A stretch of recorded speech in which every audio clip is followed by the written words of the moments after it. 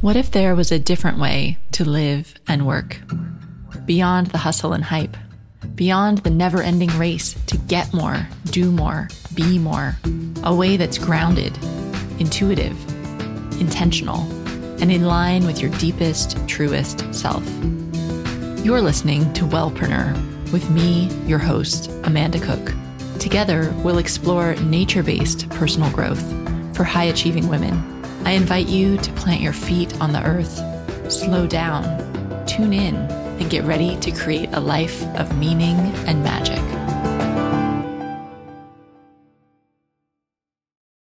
Hello, and welcome to this episode of the Wellpreneur podcast. Ooh, have I been saving a fantastic interview for you this late in the season. I've been so excited to publish this one. This week, my guest is Aviva Romm. Now, if you're not familiar with Aviva, she is a medical doctor. She went to Yale Medical School. She's a midwife. She's an herbalist. She's got multiple books and courses, and she really focuses in on women's and children's health. Now, I found Aviva when I picked up a copy. Oh, actually, I found Aviva a few years ago, but the thing that really reminded me about her and made me really want to have her on the podcast was when I picked up a copy of her book, The Adrenal Thyroid Revolution. Having worked through my own thyroid issues a few years ago, I was like, I wish this book had been available. This book is just awesome. I think it's something that you would definitely want to use with your clients and give copies to your clients if you've got any women struggling with adrenal or thyroid issues, because it really takes you through like a step-by-step plan on healing yourself. I really thought it was brilliant. So I was very excited when Aviva accepted to come on the podcast because we have so much to talk about.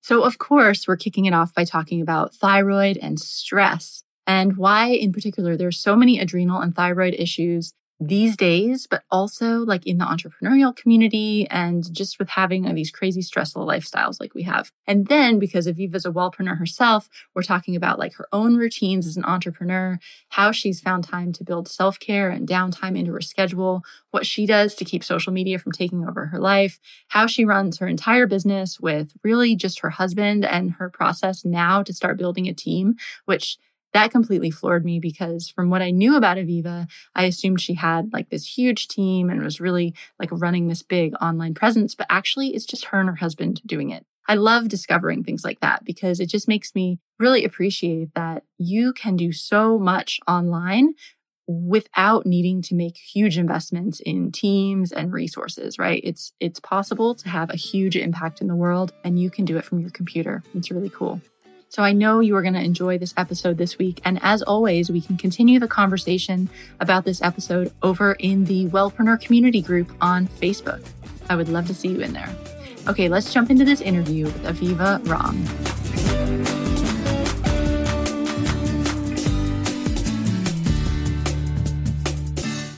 Hi, Aviva. Thanks for joining me on the show today. And it is such a pleasure to be here with you. I'm really excited to have you on because I bought your book, The Adrenal Thyroid Revolution. Gosh, right when it came out. And I've recommended it to so many people. I'm also an herbalist and I'm just so interested in your approach of how you combine modern medicine, like allopathic medicine and herbalism and everything. Plus you're a wellpreneur. So it's super cool to have you on the show. Thank you. So the number one thing we wanted to talk about is about this issue of entrepreneurial burnout. It's so relevant for wellpreneurs because obviously we want to be well, right? While helping other people get well. So I'm curious, can we just start off for people that aren't familiar with you? Can you tell us a little bit about, what it is that you do and how you came to work in this topic? Yeah. So right now my work life is sort of multiple streams of things I do. And it is a combination of my clinical medical practice, my online presence, where my commitment is to provide women with the highest level of most actionable self-care tools they can get their hands on. And, within that's my podcast, my blog, some online courses, and then, of course, writing books, as you mentioned, because you read one of them. So yeah, it's really all about the different ways that I can use what I've learned over the past 35 years as a midwife, herbalist, MD, to help women take back their health and make the decisions that they feel the best about, whether that is maybe using a conventional therapy because that's the best choice, or whether it's an herbal remedy or even a self-care ritual. How did you start to really focus in on the issue of the thyroid? I guess maybe that's a dumb question because we're all hearing about the thyroid all the time, right? But Well, that's really what it was. It's not a dumb question at all. It's actually really shocking. I'm a midwife by background and a medical doctor focusing in on women's health. So working with women's hormones has something that I've been doing since for 35 years now. And I can tell you that 15 years ago, 20 years ago, 7 years ago, we were not all hearing about the thyroid. I remember hearing a lot about thyroid so I'm turning 52 this year. And I can remember when I was a little girl, my aunt and my mom and my grandmother talking about thyroid because it was sort of like, oh, we've all gained weight because our thyroid is slow. But it was kind of a faddish thing back in that day, right? Like the early 70s. And then it kind of went into silence. And maybe about 5 years ago, I was shocked at how many women were saying, Dr. Ram, I feel like I am just living on fumes. Or Dr. Aviva, I'm exhausted all the time and my hair is falling out and I'm gaining weight and I've been to 5 doctors and they all said I'm fine. And as I started doing more thyroid testing, I was going, oh my goodness, every single one of these women who's telling me this either has a thyroid problem that hasn't been diagnosed or is on the verge. She's like simmering, but not quite boiling. So her doctor said her labs were fine. And so it was really just listening to my patients and watching what was going on in their lives. And then also keeping up with relevant medical literature. What we've actually seen is both globally, but significantly in the US, a massive escalation in the rates of many autoimmune diseases, not just thyroid, but thyroid sort of topping that list. And because at least 85% of those suffering with a thyroid problem are women, and my practice is primarily women, I think I was just in a sort of self-selected population. And we also know that women with autoimmune diseases, including Hashimoto's, this is a shocking statistic, it can take up to 5 years and 5 doctors to get a proper diagnosis. So a lot of women who come to me are coming to me because they're looking for an alternative, either because philosophically that's what they inherently want, or because they've fallen through the cracks of every other doctor and end up in my office. So I think I was getting a sort of cream of the crop of thyroid and autoimmune disease patients coming into me because of all those convergence of factors. Talk a little bit about the relationship between stress and the adrenal thyroid situation. Yeah. So if you think about your body as one of its sort of driving things that it does is to produce energy so that you can pump your heart and you can use your brain and use your muscles and breathe and do all the wonderful things we human beings do. We need to produce energy, but we also need to conserve energy. And the thyroid is like the body's thermostat. And depending on the temperature of the room, also we'll call that your body, the thyroid thermostat either goes up or goes down. And when your brain, your brain is sort of the meter that's making the decision of, okay, we have energy to burn right now, or we don't have energy to burn. When that meter perceives that you're under stress, particularly if you have an infection, if you are exhausted and burnt out, if you're not getting enough sleep, or if you have chronic underlying inflammation, your adrenals are actually producing something called cortisol. It's a hormone. And that cortisol is sort of what's giving the brain meter the message, hey, all's clear here. We've got plenty of energy to spend.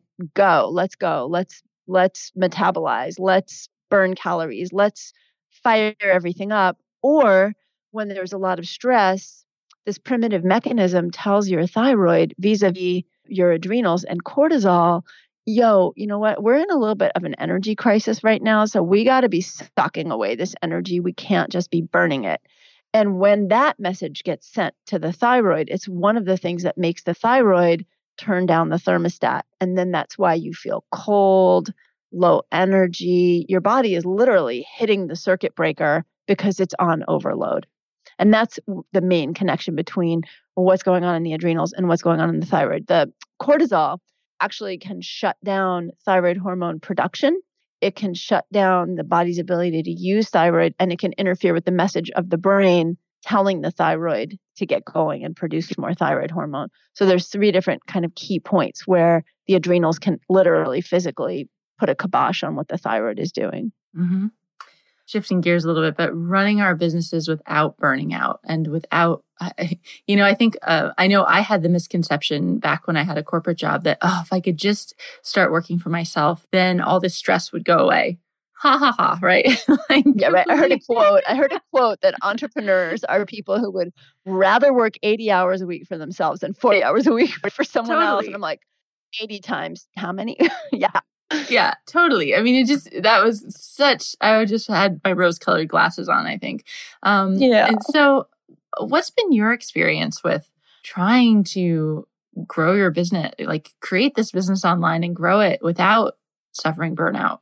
It's a really important and powerful question. And I can't even tell you how many women entrepreneurs and self-determined, really high-achieving women I do see with some form of burnout, stress in their adrenal stress response system or thyroid problems. And, it's really also a perfect time to be asking me personally this question, because we're at a stage with my business where it's not teeny tiny anymore in terms of the demand for content and deliverables, but we're still really, until actually the past 2 weeks, we've been basically operating on a team of 2, me and my husband. And so we got to the point recently with the business where we couldn't go back because we had already offered things that we had to deliver. So the only option was to grow.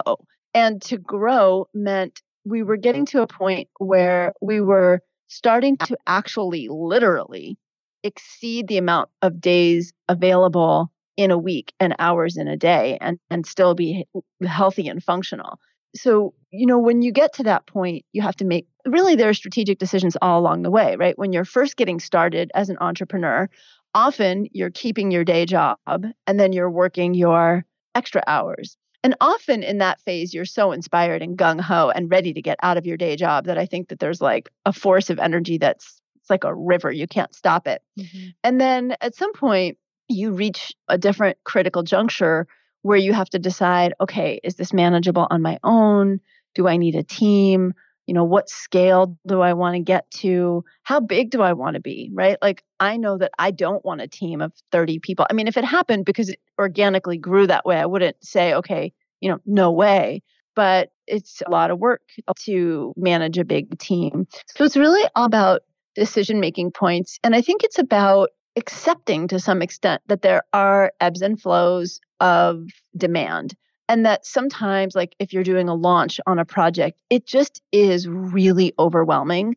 And if you're in that mindset where I'm an entrepreneur, this should be easy, you're going to get yourself tripped up. Whereas if you can say, I'm an entrepreneur, sometimes this is actually really damn hard work. And I'm just going to have to put in the hours, but then plan for a break after.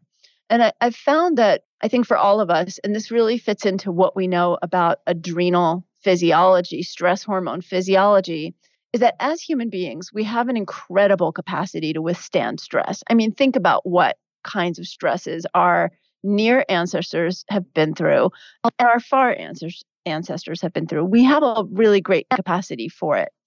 But what we don't have is a capacity to be under constant, unrelenting stress. We need to be a little bit more like an elastic band. If you think about it like an elastic band in a pair of pants, if you stretch it and then let it go back to its normal kind of contracted space, it can rebound and you can pretty much get, years and years out of that same pair of elastic, whatever, if you wear elastic waistbands. But if you stretch elastic too far, or if you stretch it for too long and you don't give it a chance to rebound, you'll stretch it beyond its capacity and then it gets damaged beyond repair. So if we can think about our life and think about our waking hours and making sure that for every push, there is a time for recuperation, and that extends to each day, each week, each month, and each year. So think about, how am I doing something to repair myself every day or let myself rest and recuperate?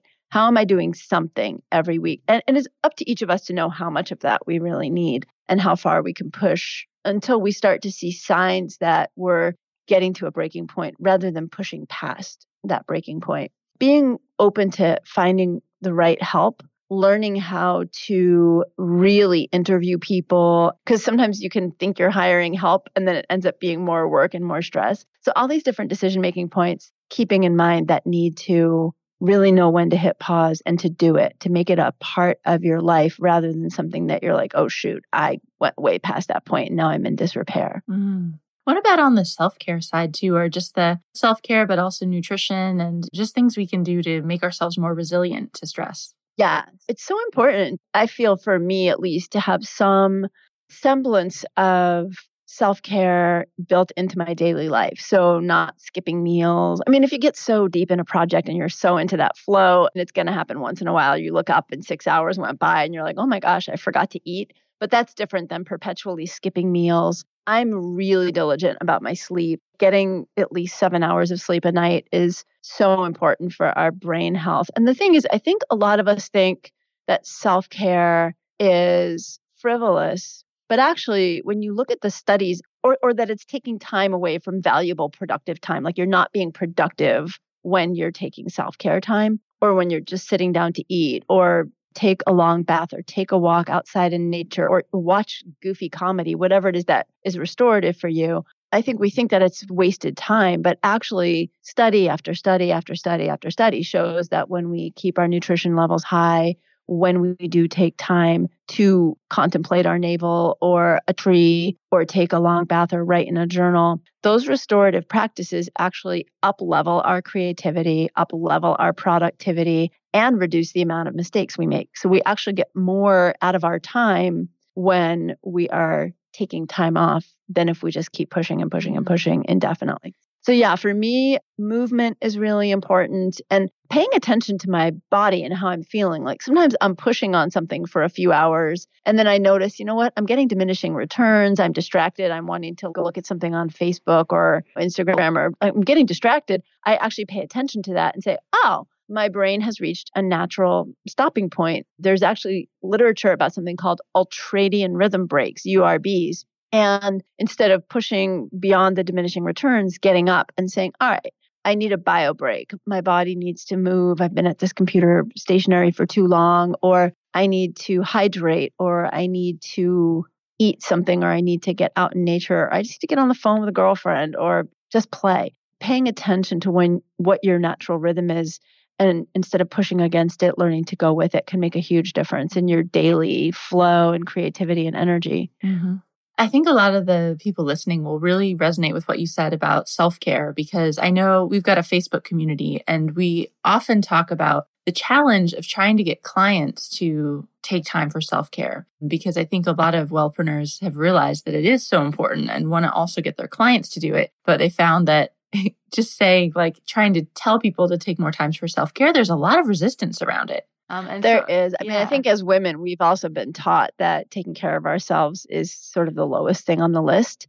And I think that it's considered a little bit feminine. And I think that when we get into this entrepreneurial mindset, somehow we think we need to get this stereotypical dogged, masculine, go, go, go thing. And for me, what I find is that pointing out to my clients and my patients and my students that taking this time, and you can show them data on it, and that you reduce your mistakes, you actually increase your earning potential, you feel better, you are more creative. It's sort of reaching someone where they are, right? Like it's reaching your client where she is. What is she worried about in taking self-care? Or she might actually have realistic obstacles. She might be a single mom, as my nurse practitioner says, an indie mom. I like that, independent mom, who is juggling kids and a day job and getting her personal business off the ground. Self-care time might really be precious. So then it's creating realistic amounts of self-care. It might not be an hour every day. It might be an hour once a week or 2 hours on a Saturday morning where she swaps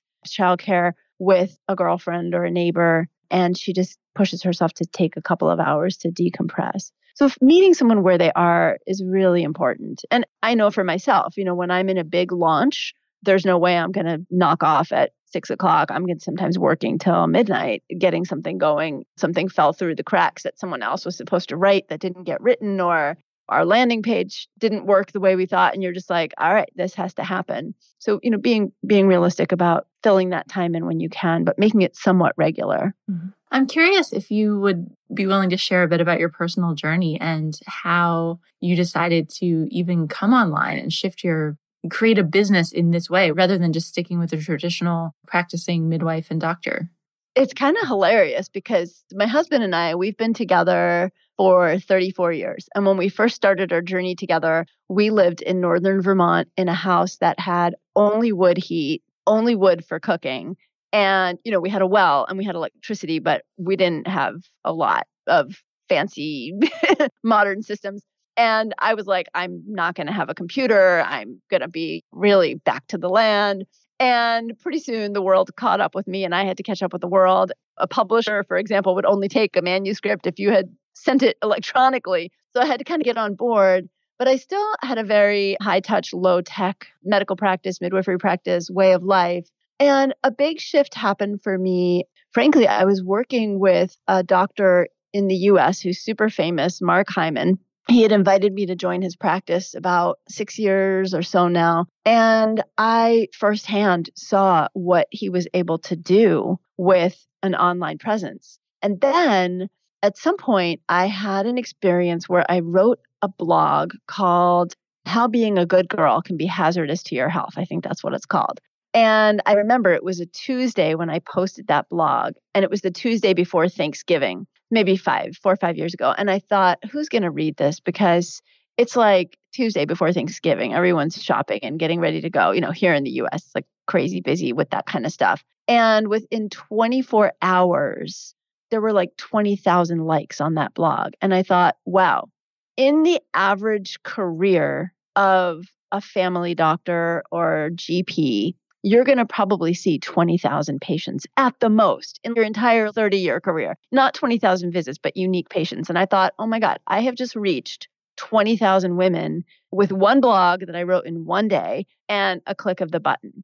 And it was like suddenly the scalability of information delivery became so evident to me. And I thought, okay, I do still see patients one-on-one, but I can spend a day, 8 hours in my clinic seeing 8 patients, or I could write a blog in 8 hours or 4 hours and reach 20,000 or 40,000 or 50,000 women. And then I went from that to taking my women's herbal course, which had been online, but in a very low key way with still hard copy deliverable materials and me hand grading everything. And I went, wow, what can we do with launching an online program? And the scalability of finances, making this health information deliverable at really high level health information, because I do these very information dense programs at relatively affordable prices for professionals and very affordable prices for the general public, not only became this incredible information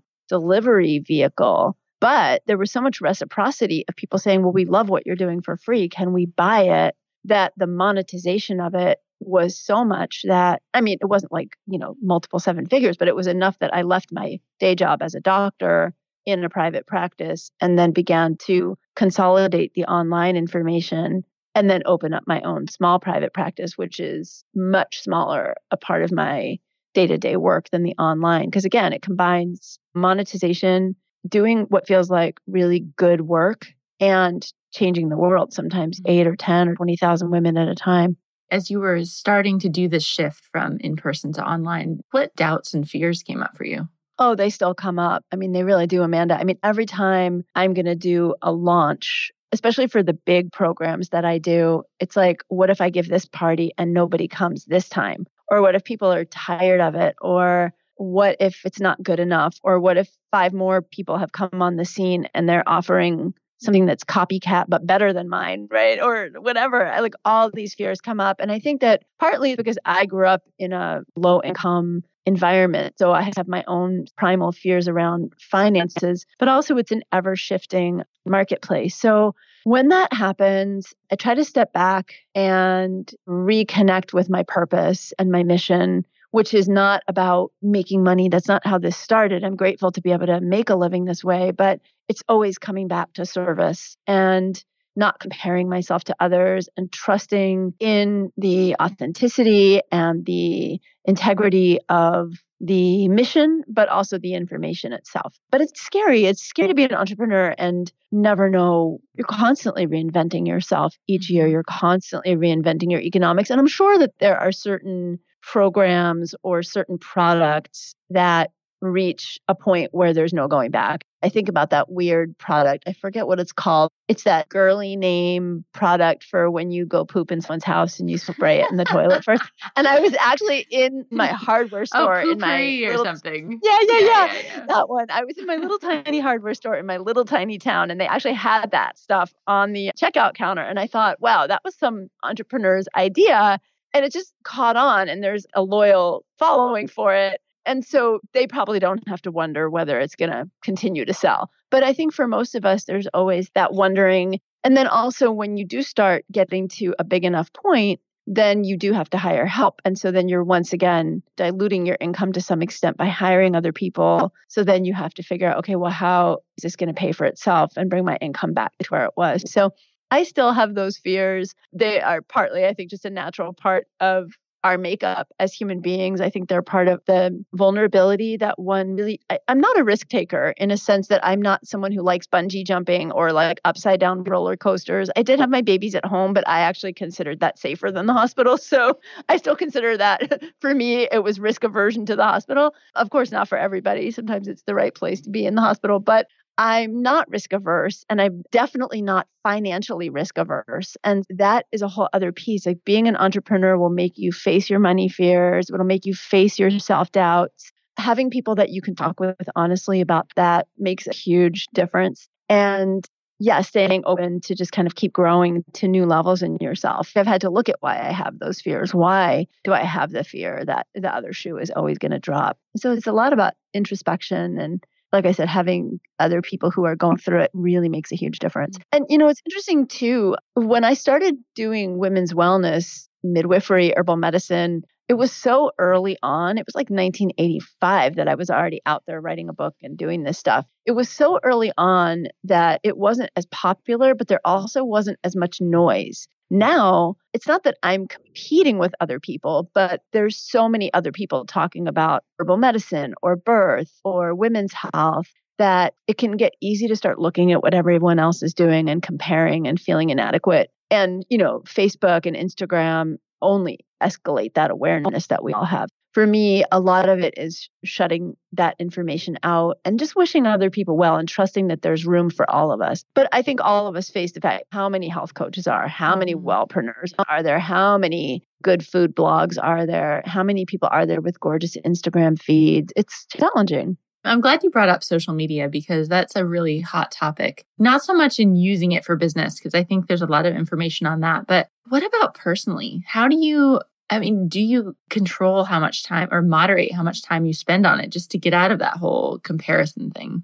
I do. I'm the person who does all my own social media. So I create and post all my Facebook posts for my public and my private sites. And I do on my own Instagram. And for me, I love it because one, it's creative, it's fun, but it keeps me in real connection with my audience. I'm the one answering the comments. So I'm hearing what women are asking for and need and their real-time reactions. But what I don't let myself do is spend very much time in my home feed. I think it's the home feed where you see what everyone else is posting. I'll periodically go through it just so I know whose birthday it might be, or if someone in my community who follows me has a baby, it's really fun to say, oh, congratulations, But for the most part, I don't go looking at other people's feeds. I also am not subscribed to any other list. So I don't get my friends' lists. I don't get people in my wellness spaces list. And it's not that I don't want to support other people and add my name to their list. It's that I personally find it constantly distracting. It's like, oh, so-and-so's writing about this, and so is she, and so is she, and so is she. Oh, maybe I should be writing about that. For me personally, maybe it's not for other people who are more contained and disciplined about it, but I find it emotionally distracting. So I don't subscribe to other people. So my inbox is pretty much always 20 or 30 things in my inbox, and half of those are things that I'm just keeping there to placehold for something. And I'm not constantly cluttered by the overwhelm of shoulds. Should I be doing what Chris Carr is doing or Chris Kresser is doing or Gabby Bernstein's doing or Sarah Gottfried's doing or Kelly Brogan's doing or Amy Myers doing. It's like it could go on and on. And each of us can shout out those 50 people in our wellness space. Yeah, so it saves me a little bit of stress and aggravation. And I have an internal practice that when I do come across something somebody else is doing that gets me agitated on the inside, I just wish them well. Sometimes if I do see it, I'll like deliberately go and like it. It's almost like I'm offering it up to the universe, if you will, of like goodwill and generosity and love rather than internalizing it. But yeah, I find that social media can be really distracting. Instagram can be also because people are curating their best life, right? And they're curating their most beautiful everything. So I will actually just periodically Instagram something where I'm totally, makeup free or whatever, just trying to keep it real. And because that's how I live my life. So it's like, I'm going to keep it real. And it's funny, people really appreciate that. I get a lot of comments when I do that. So I try to keep it real. As an example, sometimes I'm really busy and I might go 3 weeks without an email to my list, without a new blog, because I'm just busy doing something else. There's a launch or I'm just on vacation living my life and not curating every side of it with posts. And I will write to my list and say, hey, just trying to walk my talk and, I'm just living my life. I'll get 100 emails when I do that say, thank you so much for being an example and reminding us to just turn it off sometimes. Well, how have you found podcasting?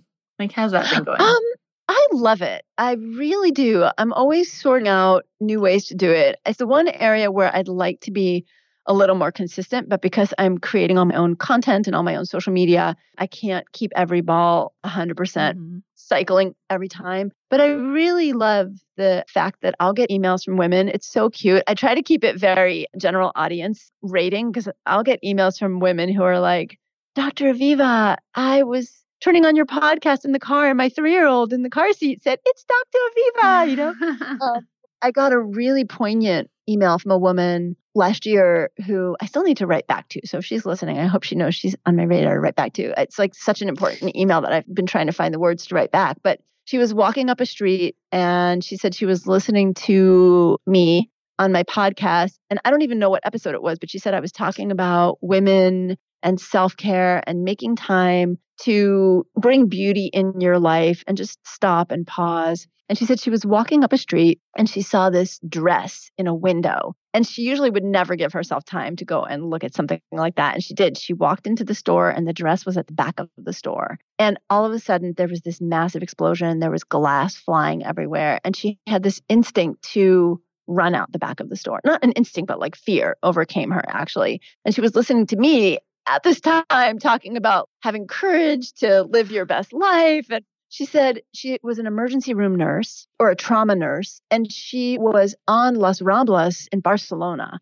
when the bombing happened. She was in a store on Las Ramblas. And so instead of following her fear, she got her strength and gathered herself and she went out into the crowd. And she said she helped this little Moroccan girl who had gotten injuries on her face and find her father and just went into like this healer mode. And she felt so empowered and really taught me you never know what you're going to say that can completely transform someone else's life. So it makes me try to be very thoughtful and careful about what I say and really intentional. And at the same time, it's such a privilege to know that other people are welcoming me into their life that way. Yeah. And to be part of people's lives as they're going about their lives. That's what I love about podcasting is people listen in the car or at the gym or while they're cooking, or you really become part of their life. Yeah. It's so true. And kids, that's why I'll say at the beginning of a podcast, okay, this particular guest, you guys, there might be an F-bomb between us today because we're both New Yorkers or something. So if your kids are listening, shut it down now. Or I might say, this one might be something you might want to listen to with your teenage daughters,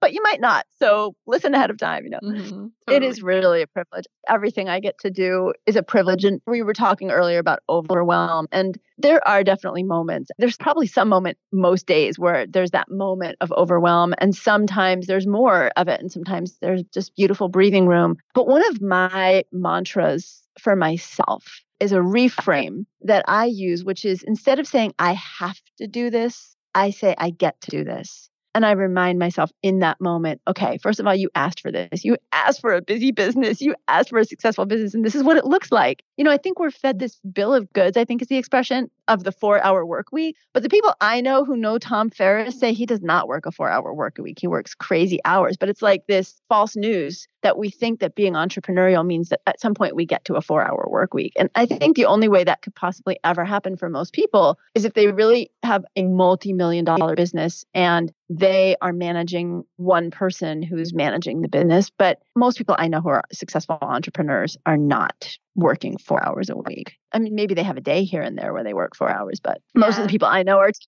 their laptops on their vacation with them, quite frankly. Yeah, especially with the online business world. And I think that if you follow a lot of people that run online businesses on Instagram, on Facebook, you can start to see all these pictures of, oh, look, I'm on my laptop by the pool and da da da. Actually, have you tried to work by the pool? Like, it's really difficult because you can't see the screen and it's not relaxing.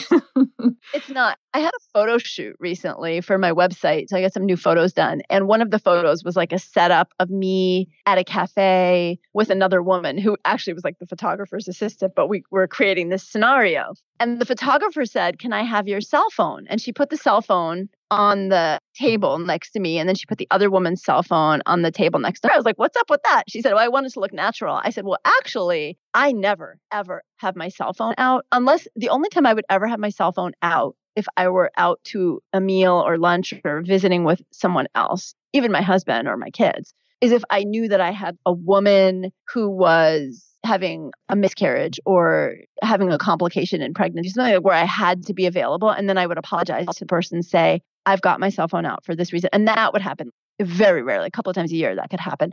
But otherwise, I literally never have my cell phone out. And I can go days without looking at my cell phone. I don't have my email on my cell phone. And so I'm a strong believer in digital detox. I don't post on my Facebook page every day. And I've gotten over feeling that's somehow irresponsible or inconsistent. It's actually me really living a healthy life. Not that someone who's posting every day isn't, but since I do my own Facebook, I can't post every day and write a blog every week and do a podcast every week and see patients and write books and keep up content. So I've become much more comfortable with the fact that, yeah, I might go 3 weeks without a blog. If I don't have something to say, why am I saying it? Just to be consistent.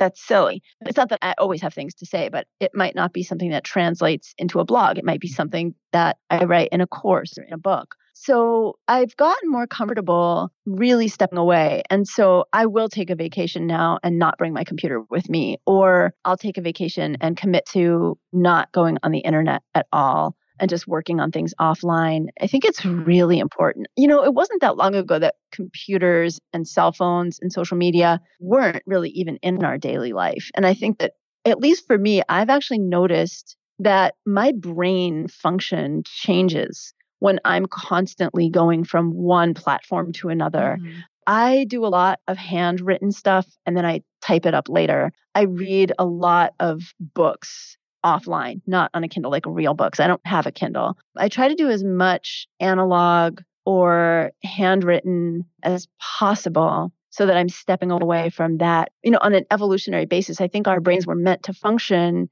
doing multiple different tasks, right? We cooked, we created basketry, we hunted, we skinned animals, we gardened, we tended children, we did beadwork, we wove things. There were multiple different ways that we used our eyes and our hands. And I think that we have more stimulation to multiple different areas of our brain that actually create more creativity that way. And I think we start to lose that when we're just on the computer in one dimension. No, thank you for saying that. It's so addictive, technology. And I did do a digital detox a couple summers ago for an entire month. And it was amazing because you're right, you feel the difference in your brain. Well, I haven't managed it since then, but that's a long time. I did an entire month. You can really tell the difference in your focus and attention. So thanks for sharing that we can, you can bring it into your daily life to try to give yourself a bit more space. Even my eyesight is better when I'm taking breaks from the computer. Yeah. My vision. Well, because you're so focused on the screen just at one distance, right? Instead of like looking out in the distance. And it's good to get time offline. As much as I love technology, but it's good to get offline. We're starting to run out of time, but I really want to ask if there are daily rituals or a morning routine or other things like that you have to keep yourself well as you're running your business? Yeah. So my biggest, probably most consistent and most important daily ritual that I do almost every single day is trying to get off the computer an hour before I go to bed and read a real book and fall asleep reading a real book or go to sleep because I get tired. And really being very diligent about getting 7 to 8 hours of sleep a night. There's an occasional 6-hour night, maybe once every few months, but really trying to get that good sleep. And then when I wake up in the morning, I don't look at my electronics, like my cell phone, my computer, other people's agenda in my inbox until I have had a shower, ideally done some breathing. My husband and I have a nice practice. We don't do it every day, but we try to remember to do it semi-regularly, which is when we wake up in the morning, we say to each other one thing we're looking forward to that day and one thing we're grateful for. And then I have a slow morning. And then when I sit down to work, I try to spend no more than 30 minutes on my inbox. And then I take a big chunk of time, like 3 hours, on my big important task, because then I feel really good that I've gotten something big done instead of getting distracted down the rabbit hole of that inbox agenda of everyone else's. Then I really do try to take a break, have some lunch, get out on my back deck because I mostly work from home. Then in the afternoon, again, have a big chunk of time. And then again, try to have regular meals. And then some time in the evening where I take off every evening, even if I take off for 2 hours and then have something that I want to pick back up and do. But I would say, yeah, the bedtime wind down is critically important to me. And that waking up in a gentle way and not jumping right into electronics. And getting some movement. And for us, we live out in the country, so a lot of times it's an early morning walk. Sometimes even a late afternoon stretching or getting outside for a walk can give a second round of energy. Mm-hmm. Awesome. I just interviewed a guy who takes his big walk in the middle of the day, and he said it revolutionized his workday. I think it's huge. Yeah. Just get that time. Like he does serious work in the morning, and then he just has an hour walk where he doesn't listen to any podcasts or any music. He just totally lets his brain free associate. I was like, that's such a brilliant idea. I think that free association is so important. It really lets us integrate what we're doing and get fresh ideas. And I think for everyone, it's different. I know for me that I can write really well if I start writing early in the morning. But if I try to pick up a fresh writing project at like 3 or 4 in the afternoon, it's not a good writing time for me. It's a time where I want to be communicating, connecting with other people, or getting outside. So I know for me to chunk my writing times in the morning, I never take morning interviews unless it's something critical or morning meetings. So I then reserve all my meetings and my interviews for anywhere between 3 and 5, because I know that that's a great time for me to chat with other people and not be sitting at my desk writing. So learning what your own natural rhythm is really helpful for how you structure your day and create those rituals.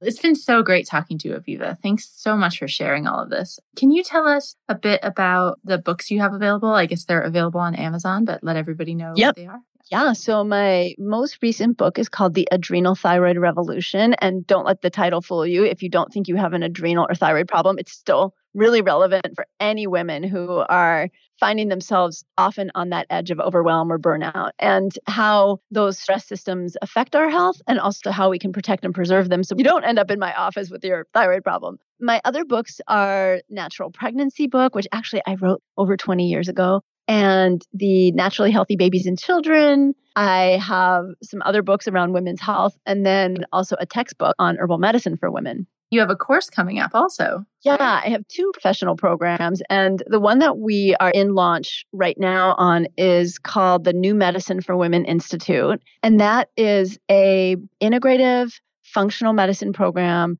on all things in women's healthcare, from autoimmune disease to hormones to gut health to preconception care, menopause, allergies, immunity, everything. And it's comprehensive. It's a 10-month program, and that's for health coaches and health professionals. And then I have another program called Herbal Medicine for Women, which is exactly what it sounds like. And all of the professional programs are by a woman, for women, and about women. So they're women-only student programs as well. So that really nice, juicy, safe space for women to share what they're experiencing in their practices and in their entrepreneurial pursuits and also their personal lives.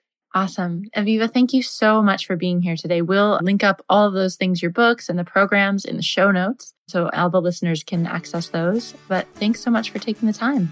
Such a pleasure. Thank you for having me. Great questions.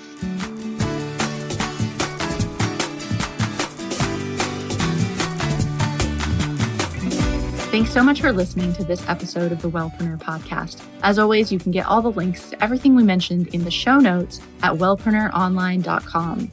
And if you'd like to continue the conversation about this episode, come find us on Facebook in the Wellpreneur community group, where you can ask questions and get support from over 3,000 other wellpreneurs who listen to the podcast all around the world. And we can also talk about what we learned this week. So this episode is episode 11 of our third season of the podcast, and that means there's only one more episode to go. So next week, I'll be back here with the final episode of season 3, and then we're going to go on a little bit of a break. But don't worry, you can still listen to over 200 episodes that have already been released on the podcast. Probably you haven't heard them all, so you can go back and listen. There's some good ones. We can make you some recommendations in the Facebook group if you let us know what you're particularly interested in. And of course, I'll always be in the Facebook group to be chatting with you during that time, so don't worry about that, but we'll give you a little time to catch up on some other listening. So I'll see you back here next week for the next episode, which will be the last episode of season 3. Have a great week. See you later.